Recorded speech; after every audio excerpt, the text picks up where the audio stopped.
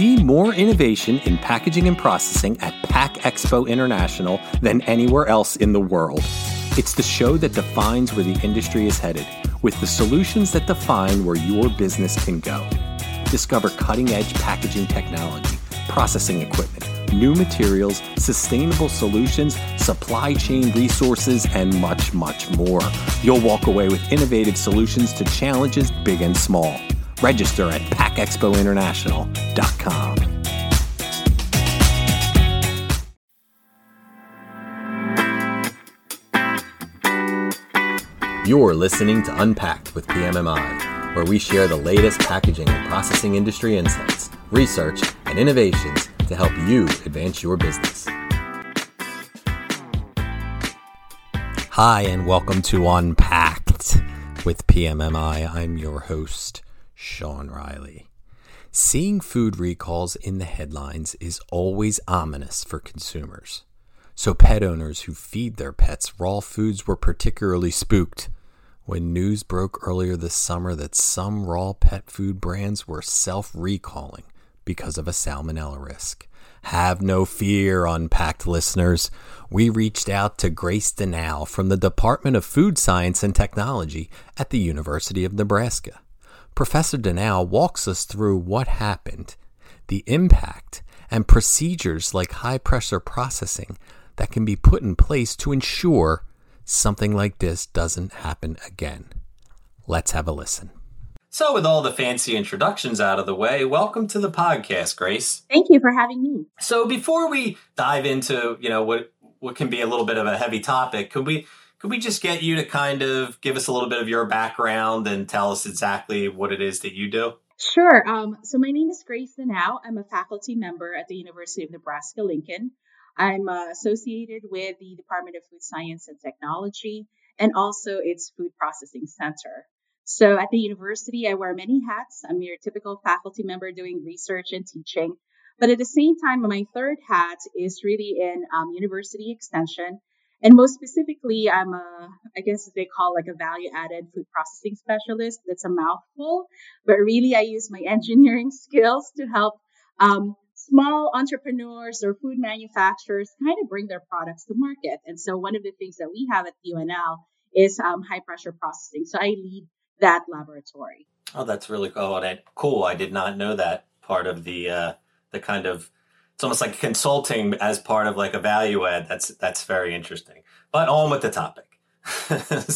So what has been happening in the news with raw pet food recalls? I've kind of followed it, so I've seen a little bit of it. But I guess if you could just give us, our listeners kind of a high level thing about what's happening with that. Yeah, absolutely. I think, over the years, we've certainly seen growth in pet ownership and certainly pet parents, if you will, looking for different or newer kind of formats of pet foods. And so thus, we kind of come upon like some of the more minimally processed or raw pet foods out there. And some of these raw pet foods can literally be just the meat itself, served raw, if you will, or sometimes, I guess as you scale up the process, you need to preserve the quality and the nutritional value of that raw meat product. So this then led to potentially, like say using HPP or other processing and preservation techniques so that you can deliver that food to a much wider region, much wider audience. And then sometimes, to extend the shelf life, you might also freeze dry the food product. What do you call this? After HPP. No, that's fascinating. And I guess the thing that I don't understand that maybe you can help me and hopefully a listener who is as simple as I am is if it's raw pet food and it's going to we see animals foraging in the woods and eating things raw all the time. How can the food have things in it that would harm them? Does that make any sense to you? Like if you're eating food that they would normally eat, how is it going to hurt them? Because how is it quote unquote gone bad when dogs, eat out of trash cans sometimes and things like that? Yeah, definitely. So going back to like what we were talking about earlier, right? So we have raw meats being served now to animals. Either sometimes the meat itself, or it could be lightly cooked. But to keep it raw, the best preservation technique or pasteurization technique that you can apply is high pressure processing. And then after that, since a lot of consumers are more used to like the dry kibble, we introduced freeze drying after HPP as another way to kind of lower the water activity and maybe make that product more shelf stable, something that's, you don't have to keep refrigerated and can last a really long time.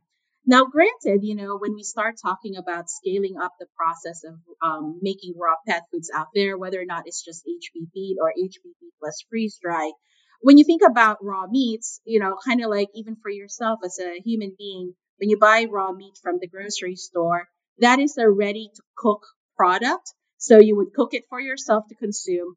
And in this case, with raw pet foods, there's some pet owners, pet parents that prefer to feed it raw or minimally processed. So it doesn't get that cooking step that we normally use to kind of kill the Salmonella, E. coli 0157, or the Listeria in it.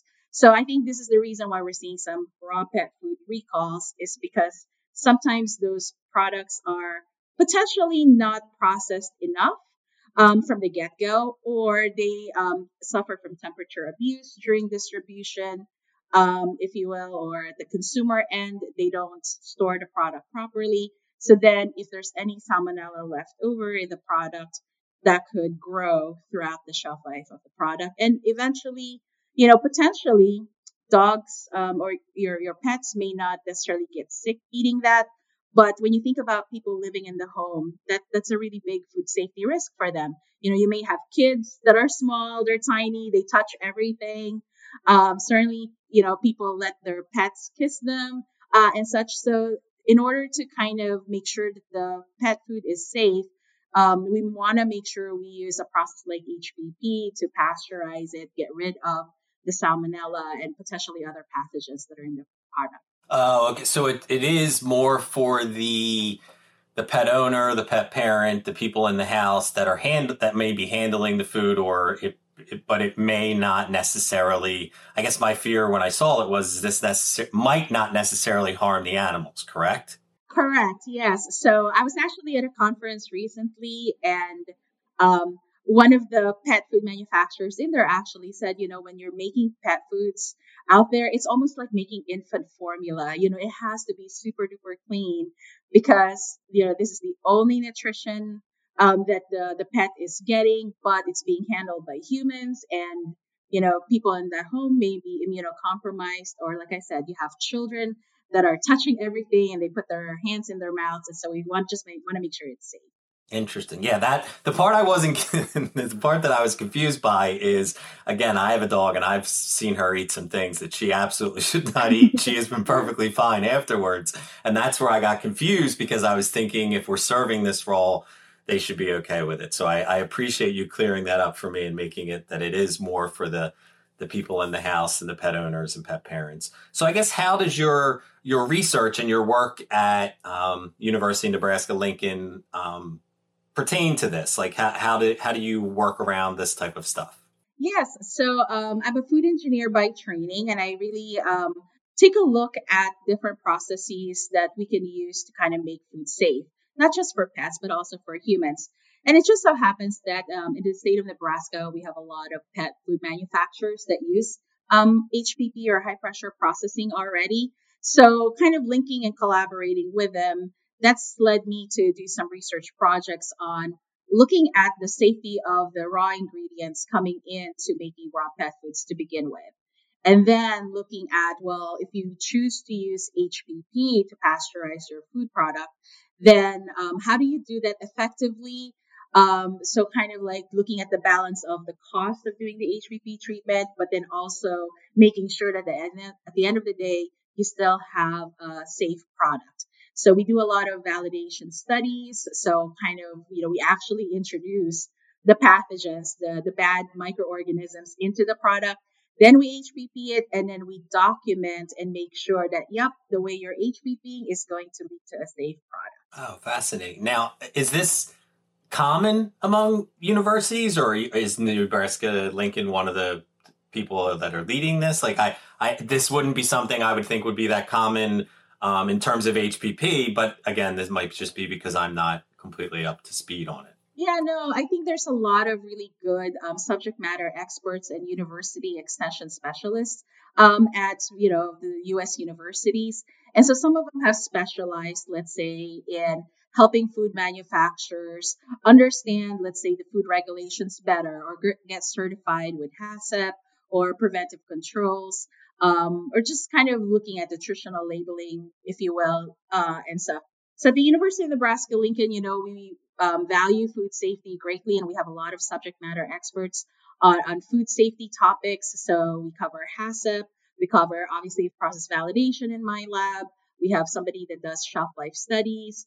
We also have a wonderful group that looks at food allergen control programs and such. So yeah, I think this is not necessarily unique to the University of Nebraska Lincoln, but there's a lot of universities out there that's part of their outreach and extension effort help food manufacturers. So then I guess besides just your research and the work that you're doing back at the university, how else are you spreading sort of the word about, high pressure processing? So most of the time, I work with HPP service providers or tollers. So if they get contacted by a company and, kind of asking about HPP, then, some of them would refer those companies to us and say, well, why don't you talk to the people over at the University of Nebraska Lincoln?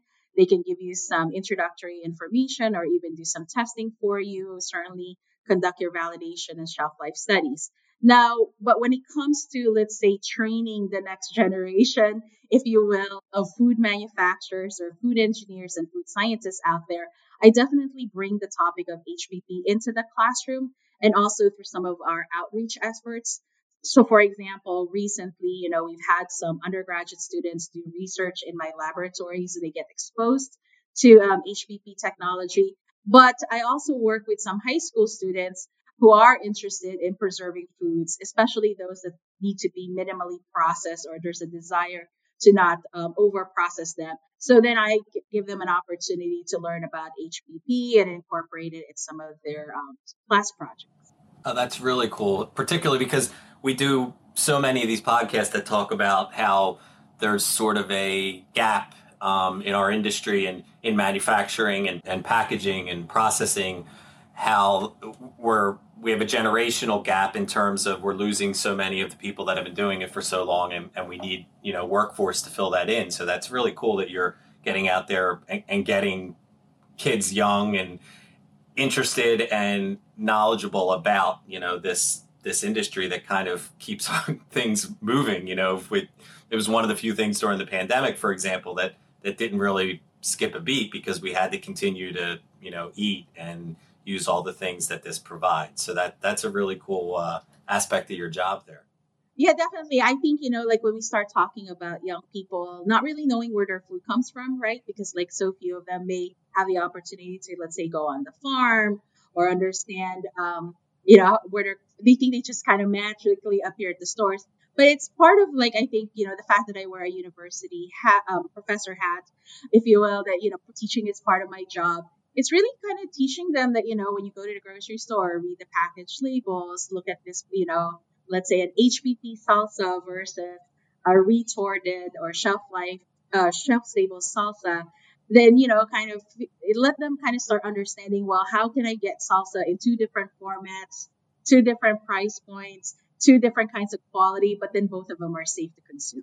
Yeah, that's great. That's really, and I guess, it does tie. You're an educator at first, so that does tie to it. So I guess the one thing we haven't really hammered home during this is what exactly are the benefits of high pressure processing. If I happen to come upon this podcast for the first time and was drawn to it because I saw, University of Nebraska or I saw Raw Pet Foods, what exactly is great about high pressure processing? So high pressure processing is a well-documented pasteurization technique. We don't have to use super high temperatures in order to kill pathogens. Instead, what we do is we use super high pressures to do that. So there's a lot of science that go into it. So if you know a little bit of cell biology, you use pressures to denature the proteins in the microorganisms to the point that they're sublethally injured. They're like, oh my God, I've had this much stress, if you will. I don't know if I can continue to live after HPP. And so afterwards, for the most part, they continue to die, especially if there's acid in the food product or some kind of an antimicrobial. And then, eventually some of them do recover. So that's why it's a pasteurization technique, not a sterilization technique.